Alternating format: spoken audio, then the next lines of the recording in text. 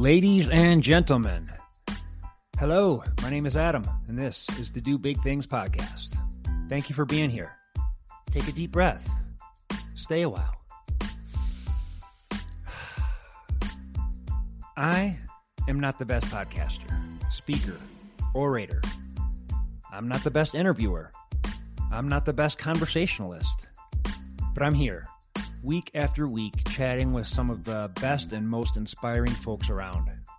This whole thing started as a way for me to break out of my fear of public speaking and to showcase some beautiful people that I knew had some tremendously powerful stories that I felt needed to be out in the world.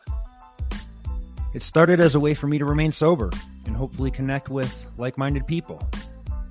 I absolutely love doing this podcast, and I put my whole heart into it.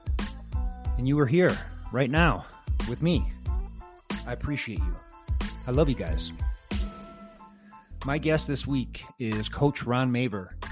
He is the founder of First Mile Sucks Running, which is a really cool apparel company. You should all check them out. You can find them at fmsrunning.com. You better believe we talk about all his latest ultramarathons, running a business, and how running helped Ron to break out of his cycle of anxiety. This podcast is brought to you by Big Things Crewing. If you need pacers or crew for your ultramarathon next year, get us on the books. I've got some monster ultra runners on my team, willing to help you get to the finish line. Nolan's finishers, Tour de Jean's finishers, all the 14ers in Colorado FKT holders, as well as some good old-fashioned middle or back-of-the-pack runners. Whether you're new to the sport or an elite, we've got someone for you. We also offer coaching, and you can find everything at big-things-crewing.com. If you'd like to support us, our mission, or be a part of the Do Big Things tribe, we are on Patreon. Patreon.com/dobigthings. This podcast is also brought to you by Athletic Brewing, On Pace Wellness, and Exoskin. Stick around to the end of the show and I'll get you some discount codes for items or services that are just going to enhance your outdoor adventures. All right, guys, here it is. Give it up for my man, Coach Ron Maver.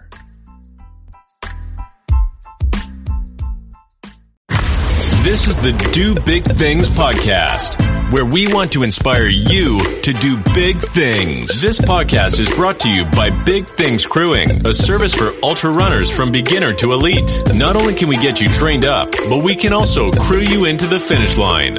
Find us at big-things-crewing.com. Now, here is your host, Adam McRoberts.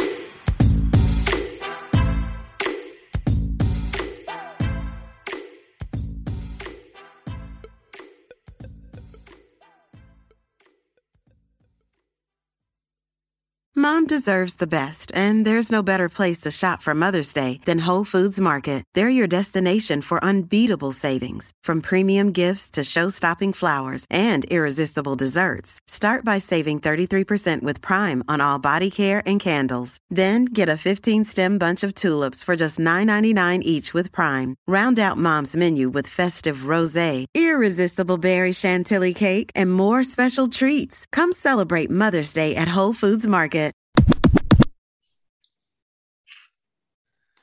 All right, Coach Ron Maver, First Mile Sucks, back on the show. Thanks for doing this, man. I just wanted to catch up with you. How you been? I'm doing good, man. Thank you. I appreciate it so much that you give me this platform, and I can't thank you enough. And as I said to you, just a couple of minutes ago, I'm honored to do it. So thank you very much. Of course. You're a cool dude. And I just wanted to talk running with you and shoot the breeze a little bit. I think, if I remember right, the last time I talked to you was after your first 100, and that was like a year ago. And you've done like 300 since then. Yeah, so it's almost exactly a year. In fact, it just came up. So since then I've done 3 more. I did Delirium, which was a 24-hour race here in South Carolina. I think it's a 1.2 mile loop. Oh no, I've done that. So I did that. I did that was in November. I did Long Haul 100 in January down in Florida, which was great. And then in June, I did Hellhole 100. here in South Carolina, which was a tough one. Obviously, they're all tough. And then I did a 50-mile virtual run for Bigger Than the Trail, which is a mental health advocacy group I work with. So I love. I did their. Yeah, they were awesome. Get involved, yeah, for sure. They were awesome. So this was my first year as an ambassador with them. So I did a 50-miler virtual with them. I had a bunch of buddies down here help me out with that, join in. And then just to go through my schedule, I attempted Barkley's Fall Classic.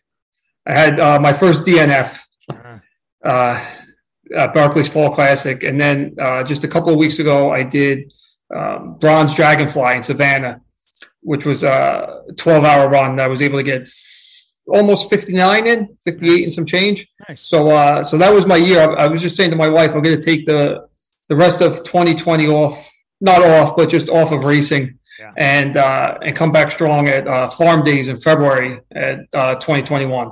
Okay. And is that going to be that's another 24-hour event? Are you? Yeah. So that's it. Yeah, it's a 24-hour event. Get as many as you can. You know, it's.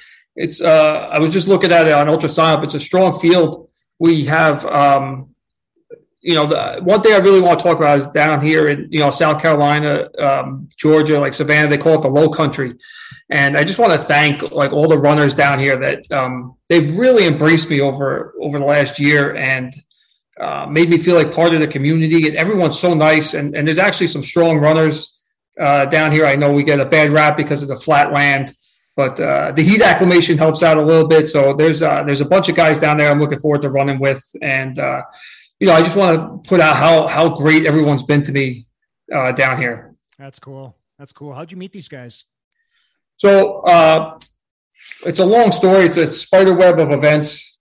The first guy I met was somebody who lived in my neighborhood. He said, you should get together with Tim Waz.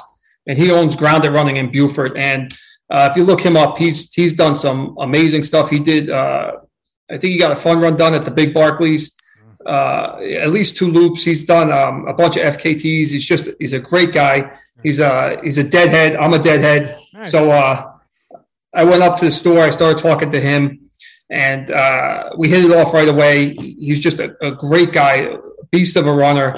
So he's like, you should talk to this other guy, Ronald Vargas, who lives on the island. You should run with him. So I called him up. He's 55, I think now. He's my running buddy, and he's a beast too. He's really strong runner. He's only been running maybe 4 or 5 years now, and we ran together and we hit it off. And then he introduced me to somebody else, who introduced me to somebody else, and then through having First Mile Socks and doing the races with everybody, I kind of just became a little bit, known in the circles, and, everybody's just open arms and makes you feel welcome. So it's, I feel really good and really home down here, just being part of that community. Cool. Yeah. Community is the key word there. And the running community is just something else, right? Yeah. And, for me, it was always something different. I did a lot of my training up north all by myself, and I was really like a solitary runner, and it was on my own accord. I never put myself out there to become part of the community. And then when I started running with people, I realized how much I was missing, and I was like, oh man, this is great. It's the miles are easier. You just sometimes you don't even have to talk, but you're just out there on the trail, and it goes a long way, way longer than I thought it would. Yeah, no kidding, man. Running with people is, it makes the time go faster. You're having a conversation. Next thing you know, we just did 9 miles, and it just feels like we just started. And man, it's cool to have those people. It's fun to run with people that are better than you because they push you, but it's also fun to run with people that are slower than you because, you need a rest day once in a while, or it's good to just hang back and chat. But yeah, I like going out with people of all different skills, abilities, levels. Yeah, we have that. First off, there's no egos. Everybody is just chill, but there's definitely guys that are way faster than me. And then there's guys that are slower, and just we kind of find it a common ground and push each other. And go through that type of running and just mix it up, and everybody kind of gets together as a group. But of course, listen, there's still, runs where you do solo, but it's like you said, you're never going to get better with just running by yourself or staying in your comfort zone. Like if I'm looking, there's a saying, I forget who it was. Somebody was like, I want to be the dumbest guy in the room. And that means that I've surrounded myself with people that I can learn with. So I want to be, the slowest guy in the room and just soak up as much knowledge as I can. Yeah. And it's just such a good resource for pooling information. When I go run with people, I hear of races I've never heard of, and people are talking about this running gear that I've never heard of. And it's just cool, different perspectives to sort of pool together. But I'm a solo runner for the most part too, man. I mean, I do most of my training by myself, but then when I do run with people, it's a treat, man. And like I said, it just goes by so fast. Like, whoa, I can't believe we just banged out double-digit numbers there. It seems like we just started. Yeah, and it's just it's a way for it sounds so cliche and so cheesy, but it's a way to really get to know people. And my God, you feel like if the whole world ran, it would be so much better. I mean, just my little group down here, we had a guy run Virtual Boston a couple of weeks ago, and just within that group, you had, as I mentioned, Ronald Vargas, who's a guy who was born and raised in Costa Rica, who's 55 years old. Myself, who never ran, I played soccer growing up. Another guy, Tony, who ran cross country in college, is still fast as hell. One guy's a physical therapist. Somebody else is a photographer. Somebody else owns a sailing company down here and is an entrepreneur. I mean, you would never get the six of us in a room together anywhere else, but somehow we formed this bond and friendship that goes beyond running now. And that's really like the great thing about it. Yeah, that's the best, man. Just making new friends, finding people, like you said, you wouldn't normally be in a room with, but you have this common bond, common thread. And people take different avenues to find that, right, in life. Like you can get into different sorts of sports or different hobbies, and running just happens to be ours. And this is our weird little avenue where we meet our cool, weird little friends, and it's beautiful, man.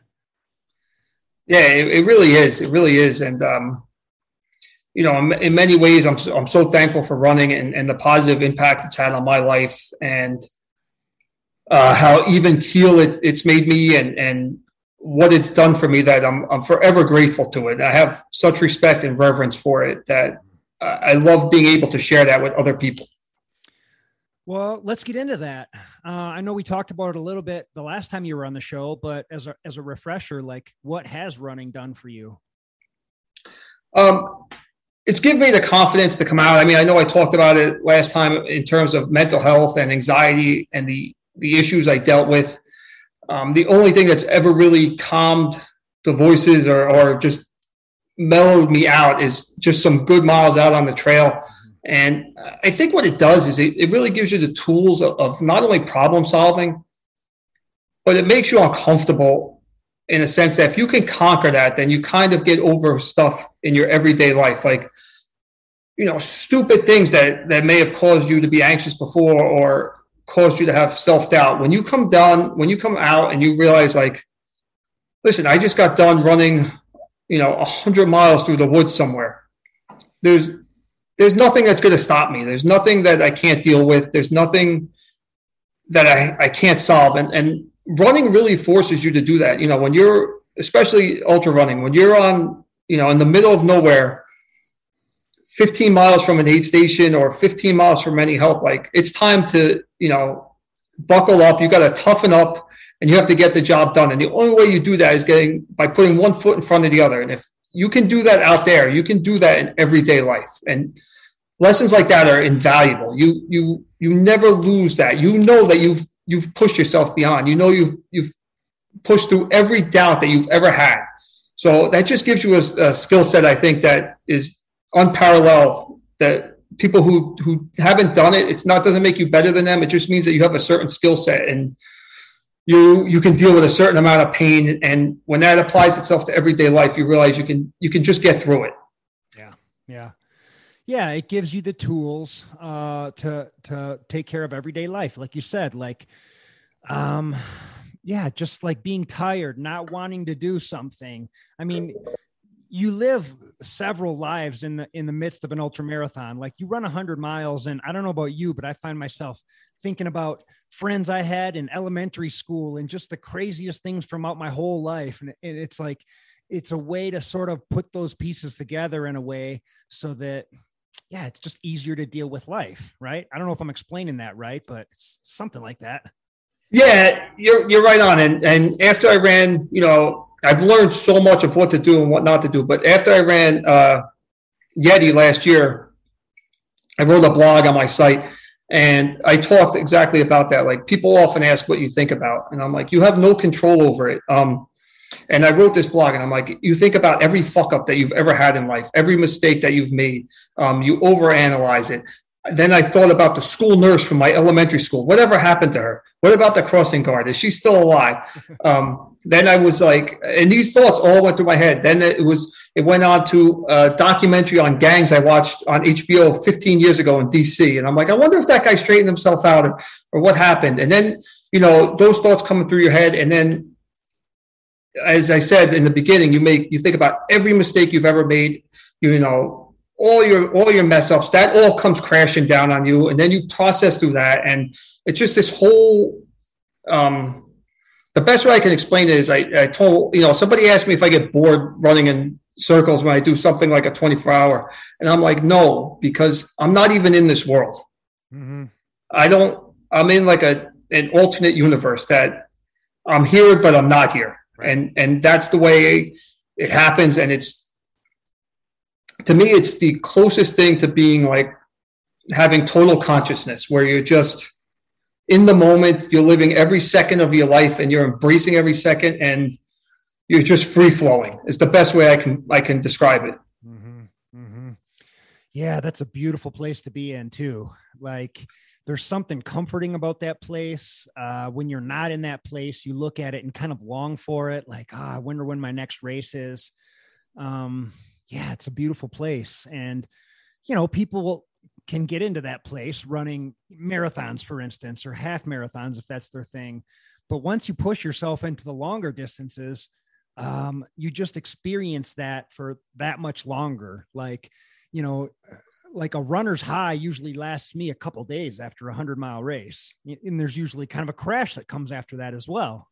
Yeah. And I think that's why I ran so many races this past year, was just riding that high. Yeah. And like you said, you get a certain element of it with a marathon, but there's something that happens when you're getting 50, 60, 70 miles in and you're pitch black except for your headlamp. And,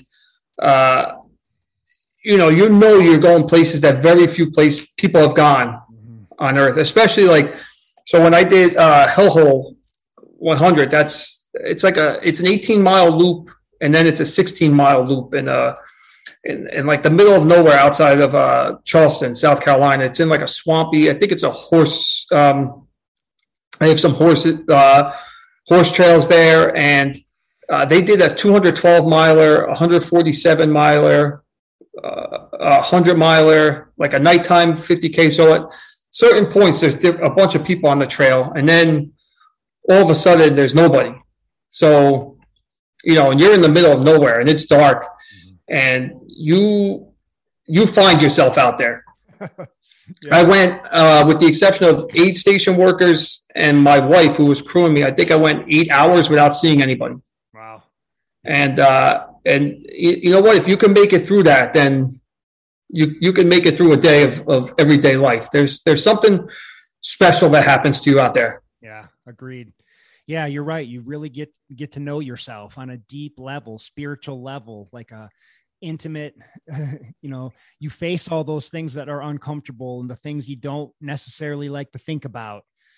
And it's like a psychedelic journey almost. And then it's daylight, and then you come out and you're like, wow, I see the world as sort of this new place. Like, things look just a tiny bit different now that I did that.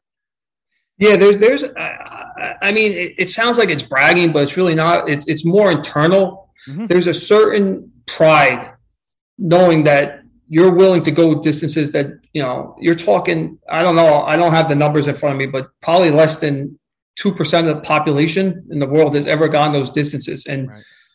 You talk to yourself about that and you realize it. And, you don't come out the same person. Yeah. And every race is different, and you just don't come out. And as high as those highs are, you love them. And then, I'll be honest, just to go on the other side of it to show that it's not all happy and balloons and everything. The same goes through when you don't get the job done. And, as I said, I just got done attempting Barkley's Fall Classic, and I didn't get the job done. And that ate away at me. That really bothered me. And it wasn't until I got done with Bronze Dragonfly, the 12-hour, that I kind of came back a little bit, because it rocked me that I had a DNF. Yeah. So that was like a redemption race almost.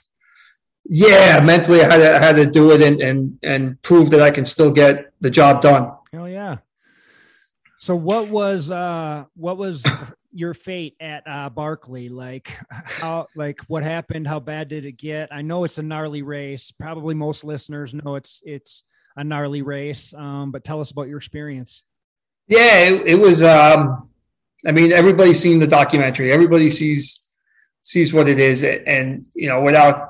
I know you're not supposed to get into super specifics, but without getting, when you see those hills that we all know, and they talk about that, a rat jaw, that type of thing. They're way bigger than you think they are. They're way steeper than you think they are. It started off, I felt good. I actually had, and I spoke with Laz for a few minutes the day before, and he was honest. He said, you want to bank as much time as you can in the first 10 miles. And that, the first 10 miles, you are runnable, you can do. The next 10 miles, you're going to feel like you feel like you're going to die. And then the last 10 miles, you're going to wish you were dead. So he was honest with me. I felt good. I had like 2.5 hours in the bank at the first cutoff, which I felt good with. And then the rain started, and it just poured. It just downpoured all day, and I had a hard time keeping food in. I couldn't eat anything. The only thing I could keep down was gels and Gatorade. So I knew it was going to be tough. It was a race against time, and then going up and down the off trail stuff in the mud. It was so hard that you exerted so much energy to get done to get through it. So I don't think I'm speaking out of turn. Other people have done it. So this year was a half a loop up rat jaw, and then a full one later on in the race. And on the second time up, I kind of just ran out of gas. My body shut down. I started shaking. I guess I was like maybe 10 hours into it at that point. I hadn't eaten anything. And I was taking 3 steps up, sliding down, 2 steps, going 3 steps up. There was nothing left to grab. And it was in mud. People had been through it once already. And now you're talking just basically like a slip and slide. So that was it, man. I've been in enough tough spots to know when it's going to happen and when it's not. And this time, my legs started shaking. Everything was quivering. I tried taking another step. My legs weren't really working. And that was it. That was the end of my day. Yeah. And, credit to anyone who finished it. I know I want to say like a little less than half finished it, maybe a third. Kudos to them. And, it just no excuses. It wasn't my day. And it rocked me to my core. Yeah. Yeah. Let's talk about that. How it rocked you to your core. And I don't want to just focus on the negative stuff here. We'll talk about your accomplishments too, but I'm interested in this. What do you personally go through after a DNF? And you said you bounced back and had sort of a redemption race, but yeah, what's that process like for you? It was tough. I had to, I couldn't make it up anymore the hill. I tried going up and I couldn't make it. So the only way I could get out of there was to go down. And I was almost at the top, which really sucked. But I couldn't take another step up. But going down, I was all right. So I went down, and you have to wait for the bus. You have to take a bus back to the start. And there was not begrudging people, it's just the way I dealt with it. There was other people on the bus, and they were fine getting to that point. They were like having a couple of laughs and everything, and I had a hard time keeping it together. All I could do on that bus was just to not like break down and cry. Was I did everything I could to hold it together. I couldn't get back to the starting line fast enough, and then I saw my wife. I got out of the bus, I saw my wife, and I just lost it. Yep. I started bawling. And I felt like I'd let her down. I felt like I'd let my kids down. Like I felt like I'd let everyone down that had sacrificed for me to get there. And, listen, it was tough. I found out, so the race was on Saturday. I found out on Monday that I got in. I came off the wait list.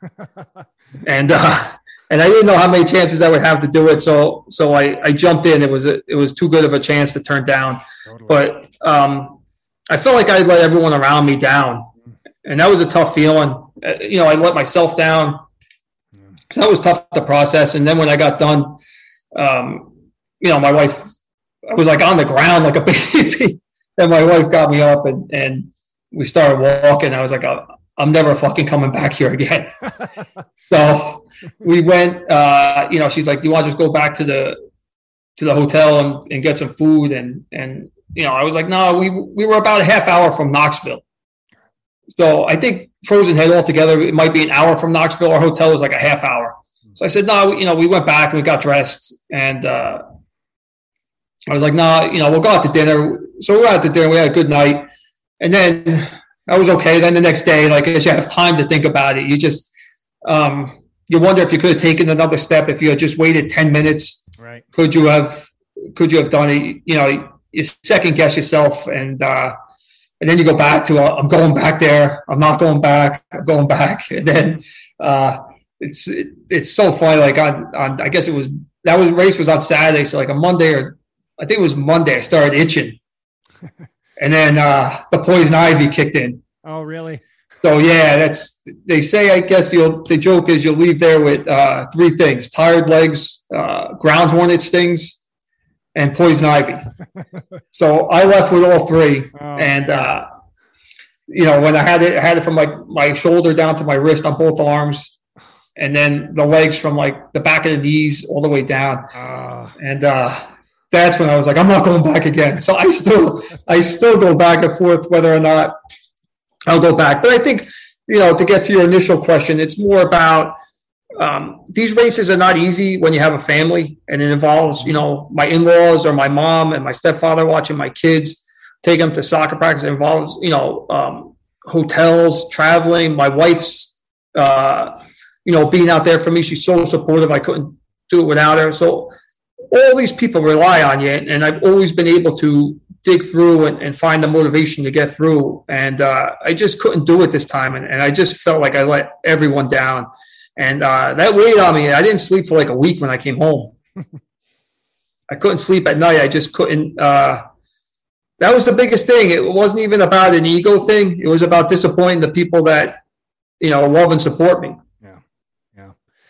But they love and support you. They recognize like you can't just go out and do anything with hardly any training. It sounds like you signed up for this super last minute, and they're supportive, I've not finished races before, and yeah, it's a shitty feeling, but in my experience, most of your friends and family realize that you're out doing these insane things that most people can't do or don't want to do. And, the success rate isn't 100%. You're going to have some DNFs. You're going to have some, you're not going to be able to finish them all.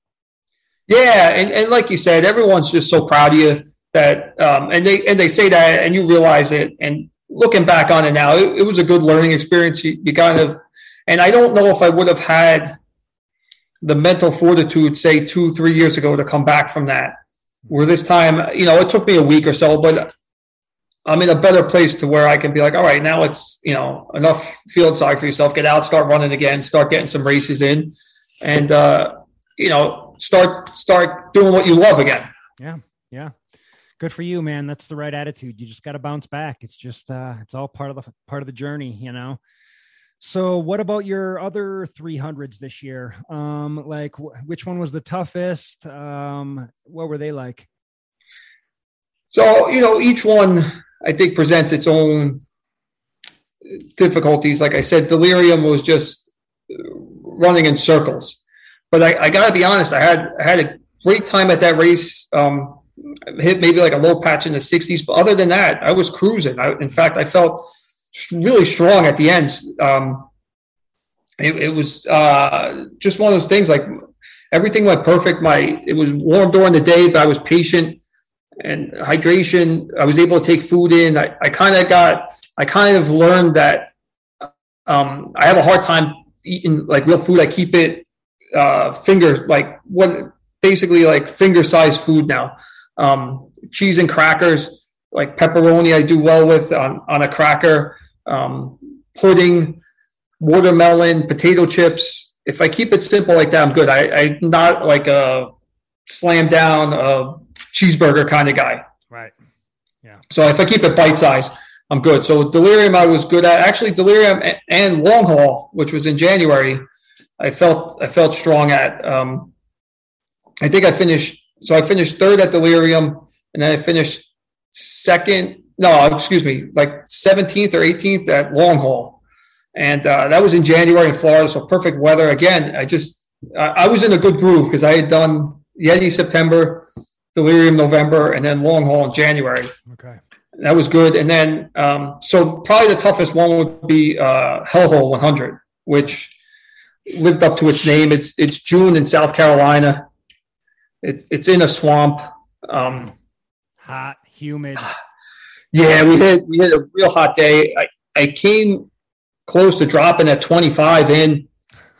It was hot, and I just pushed through and got it done. I think so. It's a smaller race. I think 32 of us started the 100-mile distance, and I think 7 of us finished it. Wow.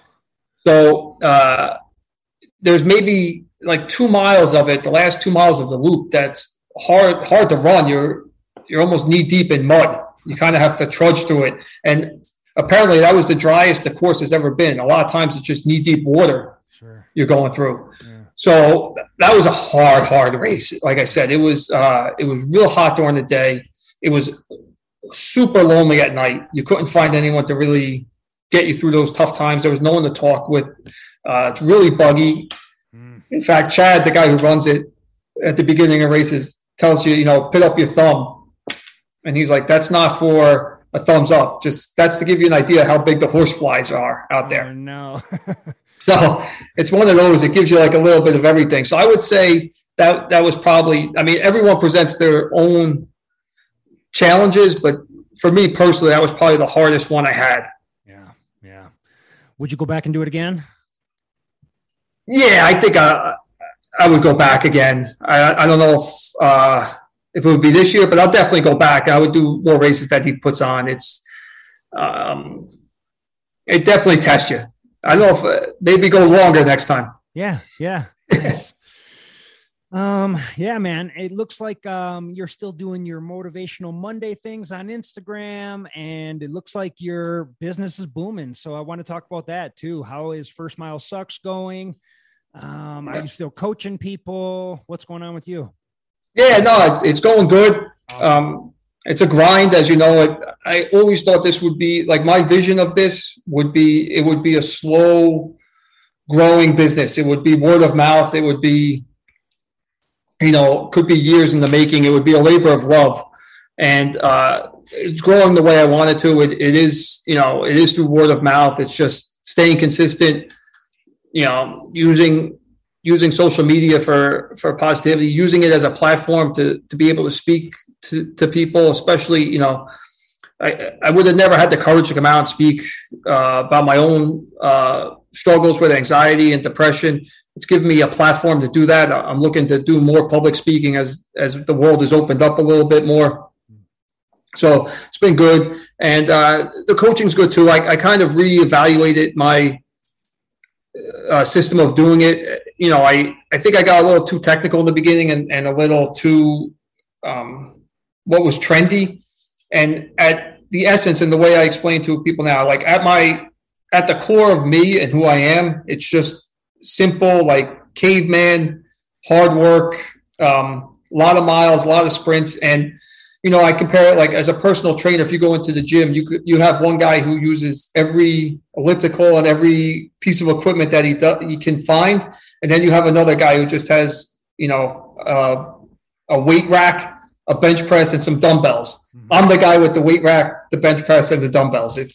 I found it that's more true to my soul and more to the core of who I am. That it's just like, all right, let's go out, let's put the work in. Let's forget about all fancy gadgets, everything, and let's just grind it out. I'm a grinder. That's what I am. Yeah, me too, man. Me too.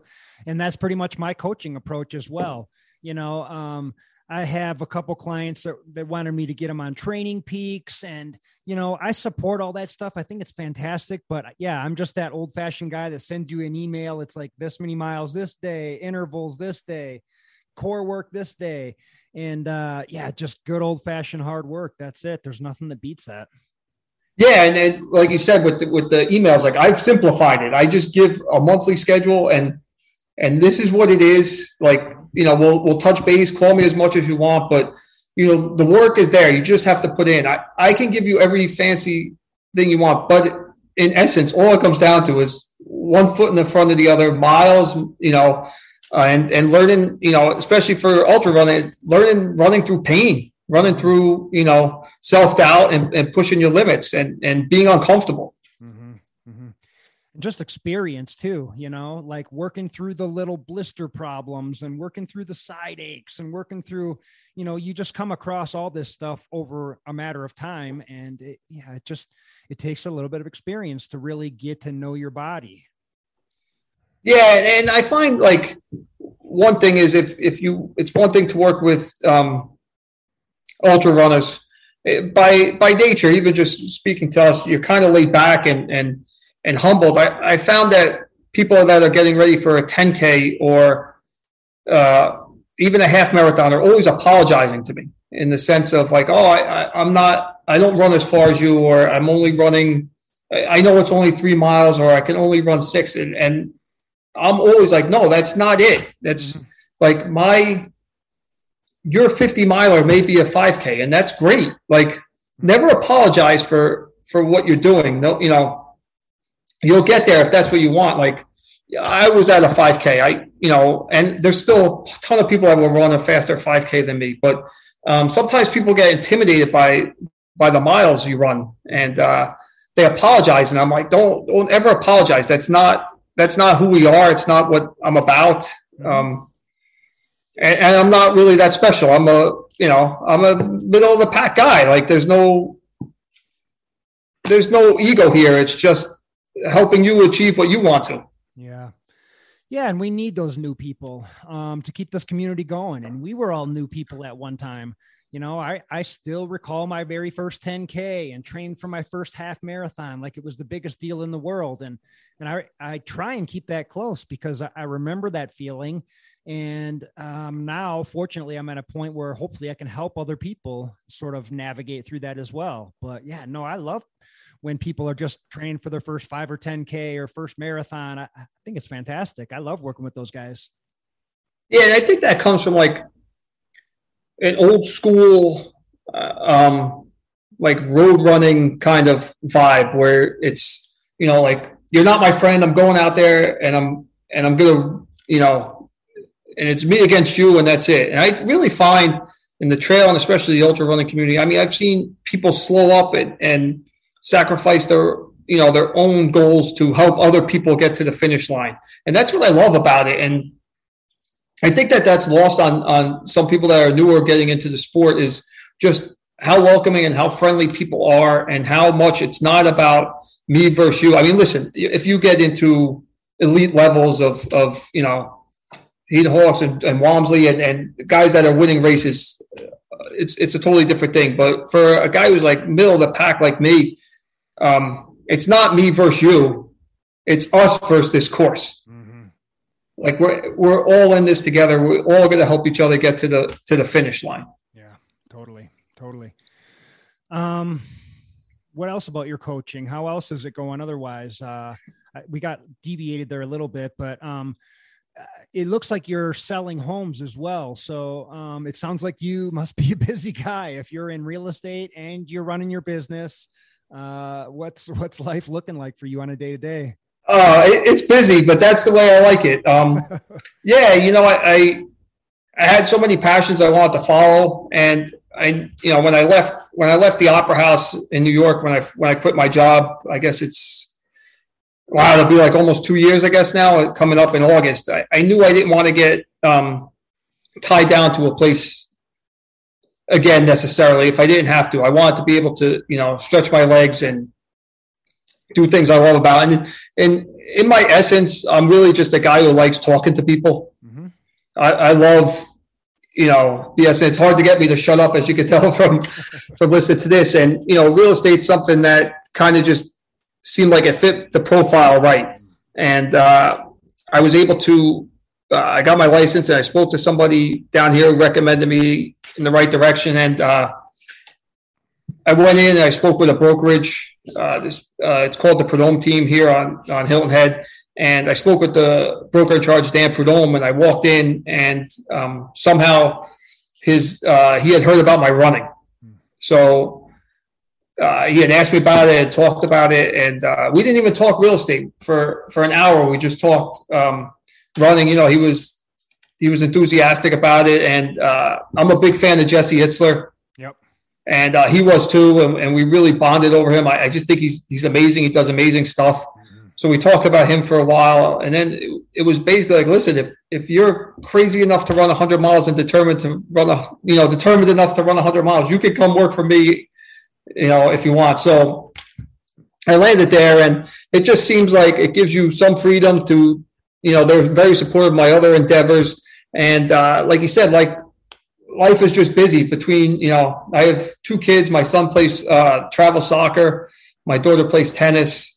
So a lot of times we're not, I'll get up at 6 or so, go for a run, 8:30, get into work, do the real estate stuff, come home, do my coaching, do my, my plans, get all my orders together, take kids to practice. A lot of times we're eating dinner at 8 or 9 o'clock at night. And we're in at, I'm in bed at 10:30, and then it's wake up and do it the next day. But to be honest with you, I've never been happier. Yeah, good. There was so many times to go back to the Opera House that it was a good job and it was a good paying job, but I missed so much of my kids' lives that I never saw them. I would see them on Sunday and then maybe see them on Friday again. So, through all these learning experiences of doing that for 20 years, and then some people might look at things like, I don't want to take them to practice. Like, I love taking them to practice because I never got a chance to do it.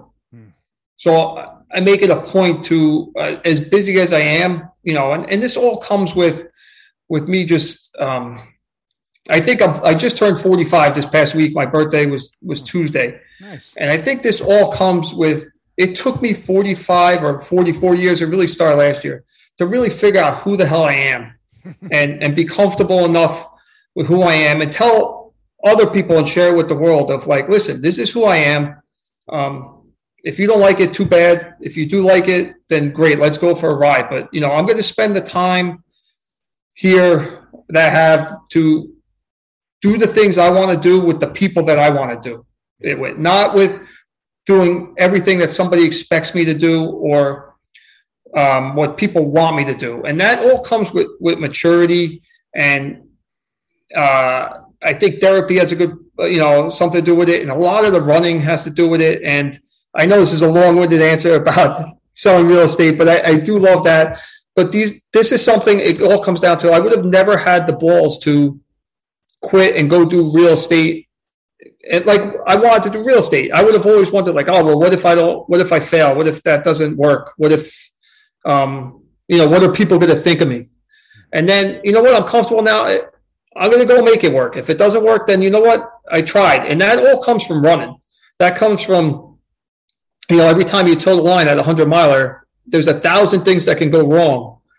But you don't focus on that. You just focus on the things that you can control. Mm-hmm. And, I've come so far. I don't say it in a bragging way. I say it in a grateful way of being in such a shitty place and not knowing who I was and trying to make everyone else happy, that every day now I'm just like, what am I going to do today to make, myself a better person? And it's just life is good right now for me. I'm happy, and it's just, I can't even put it into words. I just say I'm grateful to be where I am. I am right there with you, brother. I am right in the same place. Yeah, man. So I think that we've both worked shitty jobs that we weren't necessarily real passionate about. I've worked a lot of manual labor jobs. I've worked a lot of overtime. I've done it all. I drank too much after work because I didn't really like my job and wasn't feeling fulfilled. And yeah, man, just being in a place where you can, I think it's like an Indiana Jones 3. I think it's like the third ones when Indiana Jones has to like take a step out onto the invisible bridge. And then when his foot touches where the bridge would be, then it finally appears and holds him. It almost feels like that. It's like you have to take a chance. And like once you quit the job and you start working towards your passion, the universe kind of comes in to support that. And little things start popping up and you start meeting the right people at the right time. And it, not every day is a good day, but it's a pretty magical place to be in. And like you said, gratitude is a huge part of that. Like if you can just sit down and really be in gratitude for 5 minutes, 5 minutes goes by pretty quick, but it's a long time when you're just sitting there trying to be thankful for all the things you have and the people in your life and the love in your life. But the more you do that, the more comes into your life. It's like the universe's secret. And yeah, same here. Happy birthday, by the way, but I'm 46, so I'm not much older than you. And yeah, it's taken me this long to figure it out too. So, and in another 10 years, I'll look back at now and say, oh man, I didn't know anything, I'm still learning. Yeah. I was just talking to my wife and we went out to dinner Friday night, like as an early birthday present. It was only the four of us. It was her, myself, and my two children. My son Nate's 14 and my daughter's 10. And, we had like this such a great time that in years past, I always worried about like, what was I getting out of it? Like selfishly, like, I'd look for like every little thing, like what could have been better, what could have been better. In the last couple of years, it's more about what can I do for you? Like, what can I do to make your life easier? And that really comes into play with the real estate too, because, I always say, like, I don't want to be a used car salesman. Like, I'm looking to say, how can I be of service to you? Right. And that's played well. And, like, I always wonder about that. But that dinner, like, we had such a good time that, like my daughter's 10 and she admitted to us now, like, she doesn't believe in Santa Claus anymore. So, we all had like a laugh, and it was like one of those perfect nights. But I didn't think about it after I left. I remembered every single moment while I was there. And I kind of left my body and just looked at how lucky I was to be surrounded by these three people and how grateful I am to have them in my life, and how, like, there was no phones out. There was no distractions. Nobody was watching TV. There was TVs in there, but we were like really engaged. And I think a lot of it starts with me. Like, I'm more engaged than I've ever been. I'm more present than I've ever been. And I'm just thankful to have those people in my life. Yeah. That's a beautiful place to be in right there. Yeah, good on you, man. That's what people strive for sometimes their whole lives, yeah, congrats. Yeah. First Mile sucks. So are you still doing the apparel thing as well as coaching? Yeah. So we're still doing it. I have fmsrunning.com. You can pick up the stuff there. We'll have new shirts coming out in the coming weeks. I just, the order's in. There's hoodies, zip ups, hats, regular t-shirts, running apparel, all that stuff. I love doing it. It's, even if it never makes $1 million, you know what? I don't have to wonder what if. Yeah. I did it. It's connected me with so many people. So yeah, you can still pick up a ton of apparel. Everyone that has it loves it. So it's just getting that going. I'm still doing the coaching. I'm still doing my own running. If you're looking for a house in Hilton Head, I'm there. I'm looking to add public speaking this upcoming year to it. If you don't mind, I'm doing a symposium. So I'm going to be speaking with two other people here about just the benefits of running at Tim Waz's shop, which is Grounded Running over in Beaufort. He's got a great shop. So I'm doing that November 11th. So I kind of have my hand in a little bit of everything. Yeah. Well, it sounds like you're kind of a hustler too. You got a lot of different irons in the fire. And honestly, that's nowadays, that's the way to do it. It's not like when our parents were our age and, you get one job and you hang on to that and you make it a career forever. The world doesn't quite work like that anymore. Yeah. And, listen, I did that for a long time. Right. I know you did too. And the magical thing about what I'm doing now is I'm passionate about, those are things that I want to do.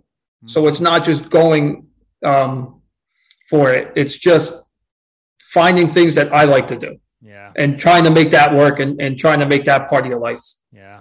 Hell yeah. I love it.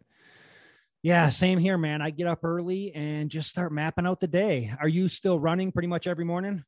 Yeah, I run, I would say I may take a day off once every 2 weeks or so. It varies. Listen, sometimes you can get 4 or 5 miles in. Sometimes you can get 10 miles in. Sometimes you get 20 miles in. It's just, the way the schedule dictates. I tried doing streak, and they never last. I always want to go run because I love to run. I don't want it to ever just be because I feel obligated to do it. I'm the same way with the streak, man. I've tried it before and my body just doesn't cooperate. At a certain point, something's going to break or even mentally. So at a certain point, it's like, no, I really need a day off today, or I need to do some cross training. Like I need a day off of running. And yeah, I'm the same way here. I would just rather go out the door for the passion of going out the door and getting it done. And yeah, that works out better. I wish I could be a streaker. I'm envious of those guys, but yeah, it's not for me. I mean, I probably shouldn't say this as a coach. There's some days I go out the door, I don't even know what I'm going to do. I'm going out to just see where the road takes me. Yeah. Do you coach yourself in a way where things are set up structurally? Are you trying to get a certain amount of mileage throughout the week when you're training for a race? Or, I'm pretty much the same way. Sometimes I'll wake up and it's like, I'll check the weather and then figure out what I'm going to do. I might go for a run. I might go for a bike ride. I might just make it a yoga day, but do you structure yourself in a certain way when you're training for something? Yeah. I try to, and then, you follow it as best as you can. Who knows? Maybe it's worked for me so far. I'm sure I can benefit from a coach like everybody else is. So that's something I would explore. But I do have like a structured schedule and a blueprint of what I want to accomplish and how I want to get there and what it's going to take to get there. Yeah, for sure. And sometimes it takes a hit, not to cut you off. A lot of it depends on like doing races this year. It depends on how you're going to bounce back. Mm-hmm. I had a hard time. Sometimes you need 4 days off just to kind of regroup. Totally. Yeah. And that comes with experience too. You have to be able to listen to your body and see what's really needed. And usually people who are looking for a coach don't quite have a grasp on that yet. And they just need a little bit of structure there. I support that. And I think it's awesome. But after you've been coached or you've been running for maybe a couple, 2-3 years, you start to get to know how the body's feeling. If you wake up and you're dead ass tired and you just are dreading going out the door, maybe that should be a rest day, or maybe that should be a yoga day. There's nothing wrong with that. Yeah, 100%. I agree with you. I always tell people like, it's not a dictatorship. This is a partnership. If something's not working, you got to, call me and be like, hey, this is not working, or I don't feel like going today, or I need a couple of days off. And it's no good if you're not happy. Yeah, totally. Cool, man. And so you're still putting a lot of time and energy into, are you doing more of the coaching or more of the apparel, or where are you at with it these days? I would say I'm doing more of the apparel. Okay, cool. To be fair, it's just the way clients come and go. You lose some, you gain some. That's the cycle I'm in right now. It doesn't mean it's going to be permanent, but that's just the way things are shaking out right now. Yeah. So yeah, I'm passionate about both, but the apparel seems to take up more time and trying to design stuff and come up with something fresh and something new all the time. And, I think ideally at the end of the day, I would like to do both of those. But what I really, really, really love doing is just talking to people. Yeah. And speaking to people. And that helps with the coaching too. And if I can figure out how to use everything and add a platform of public speaking, that would be what I would really love to do. Yeah. That's cool, man. I got to ask, you mentioned the Grateful Dead. Do you listen to the Dead when you're running? No, I don't. You don't? No. I don't know why. Once in a while I will. Yeah. It's I'm all over the place. I've been listening to a lot of Fish because I'm a Fish head too, okay. and they're on tour right now. So I went to a bunch of shows in the summer. I listen to some Dead when I run, a lot of Fish, a lot of podcasts. Yep. And then sometimes, listen, it's like, it ranges. If like I was dead tired the other day, I had to throw some Jay-Z on. Nice. And it got me going. In a single run, a long run, I can listen to a podcast, Jay-Z, Metallica, yep. and Fish. So I'm all over the map with that. Nice. That's Do you listen or no? Yeah, for sure. Well, no, I'm not a huge Grateful Dead guy, but over the last couple of years, I've really kind of gotten into them a lot more. And so, yeah, when I was growing up, I was more into like the punk rock scene, and the Grateful Dead. I respected them as musicians, but I just didn't really feel it. Right. I just didn't really get it.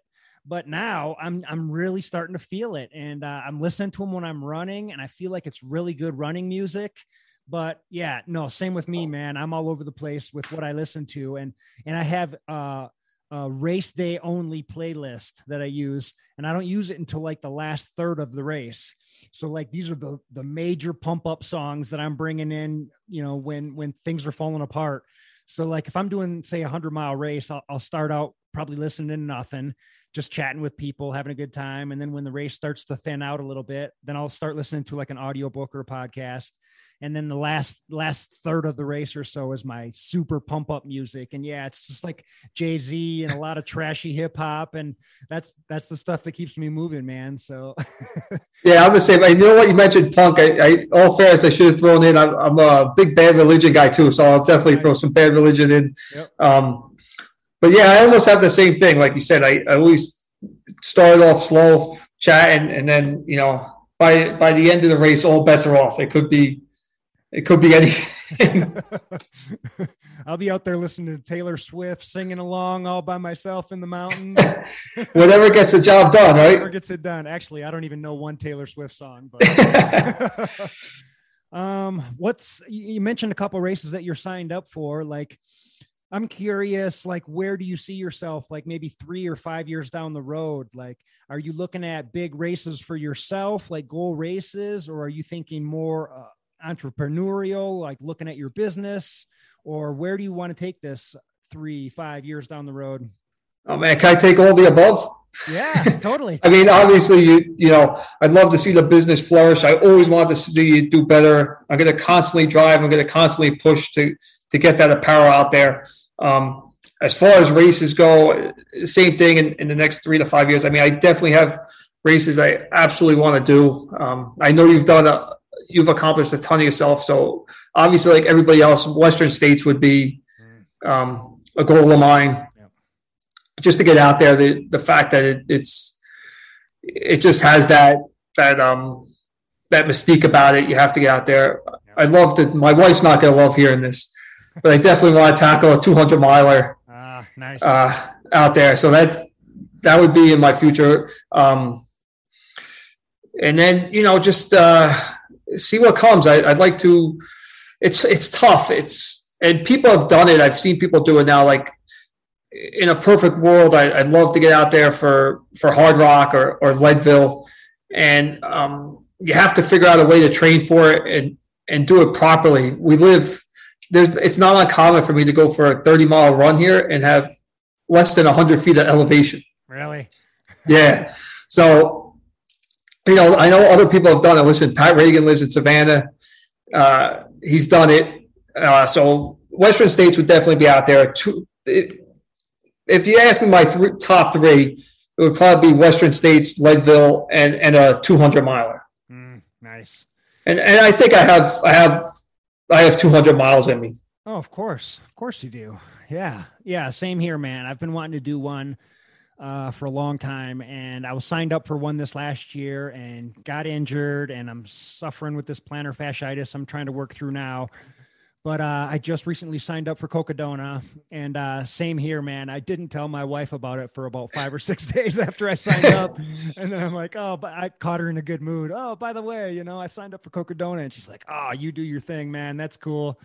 So I should mention UTMB as well, just to get out there. I mean, it's out there. So will you bring are you going to have your wife crewing, or are you bringing the van out to crew you? Oh, probably both, man. We'll have the van out there. She'll be crewing. And at that point, we will have probably picked up a couple more people.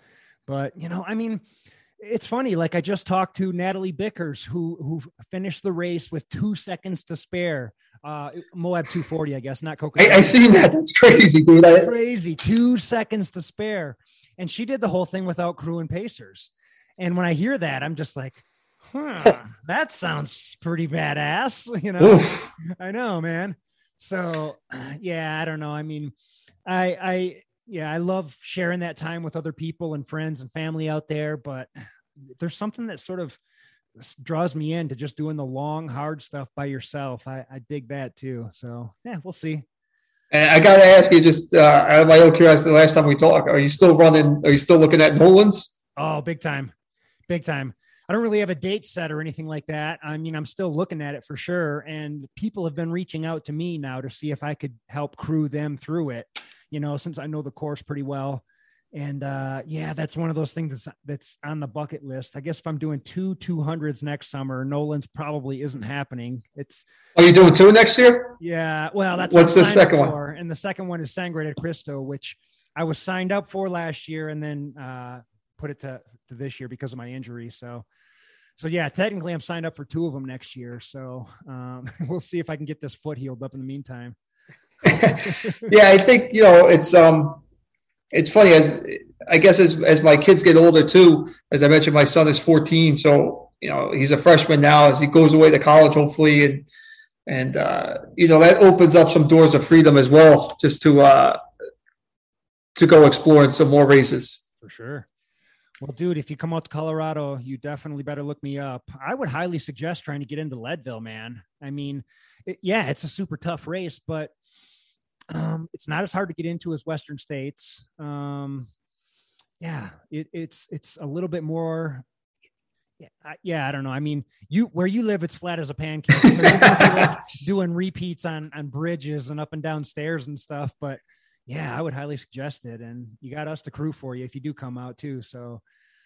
No, definitely. I mean, I spend so much time on YouTube watching the races and you see all these big races out West and you can't help but not want to go. I mean, even like you mentioned Moab, there was one picture on Instagram where it was somebody I think it was 2 people standing there with headlamps. And then you saw that sky in Utah. Oh, yeah. It was just, we have some good stars down here, but nothing like that.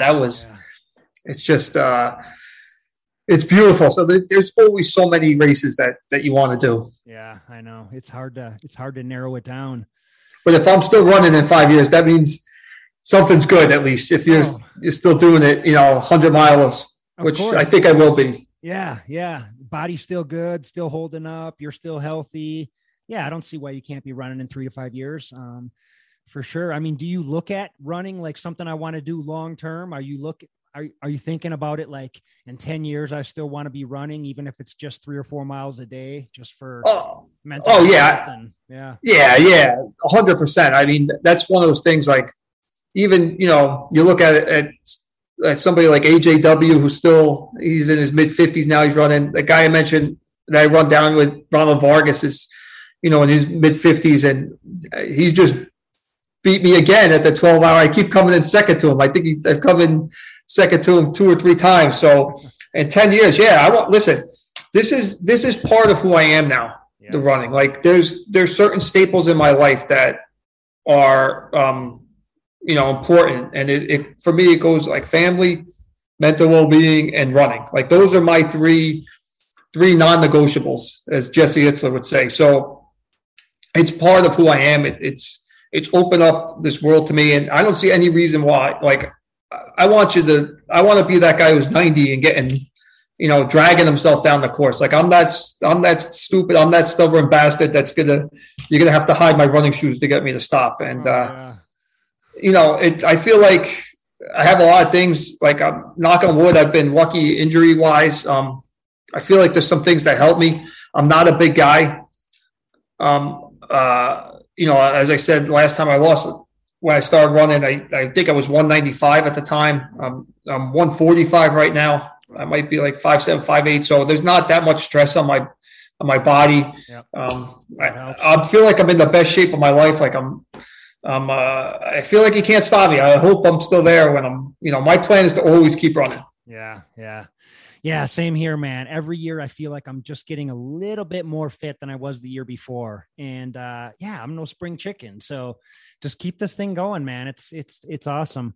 Where can people find you, man? I know you got your website. Yeah, so I'm at fmsrunning.com. On Instagram, you can find me at fmsrunning. And then I'm on Facebook at fmsrunning, but definitely Instagram is your best bet. And on the website at fmsrunning. Awesome. .com, I should say. Yeah. Ron, just keep doing what you're doing, man. I love it. I'm watching from afar and cheering you on. And if you're doing like 300s in a year, man, I mean, you're giving us plenty to watch. So keep it up, man. I love it. And first mile sucks. I'm sure a lot of people have said this. It's the coolest saying ever. First mile sucks. It does. It sucks for everybody. After you get past that first mile, it's better. And I just love seeing that across T-shirts and hats and sweatshirts, and it's really cool. Yeah, no, thank you. And it's true. Like every day you go out, it doesn't matter how long you run. That first mile still sucks. So, yep. Thank you for having me on again. I'm so grateful. I'm so honored. Thank you for everyone that's bought apparel. If you haven't, please check me out.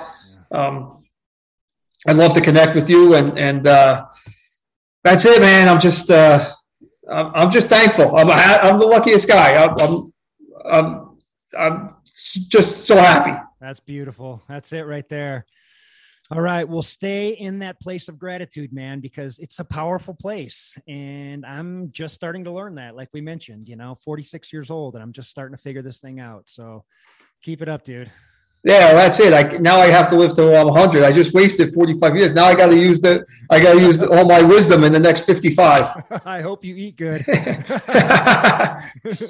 All right, brother. Stay in touch, man. Good talking with you. Great. Thanks. And I look forward to coming out to Colorado and seeing you. Oh, hell yeah. All right, dude. Take care, man. Thanks. Thanks, brother. Thank you for listening, you guys. What did you think? Give me a shout. Let me know. Remember to subscribe, like, share, review.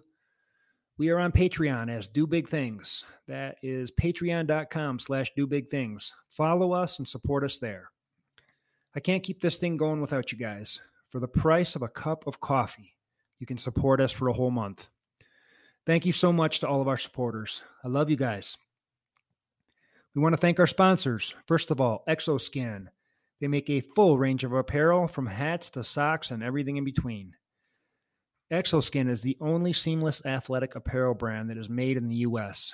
Their stuff is tremendous at providing protection from chafing, blisters, hot spots, and odor.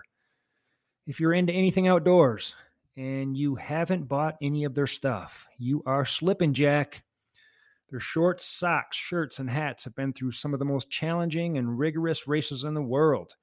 And they stand behind their products with a 30-day money-back guarantee.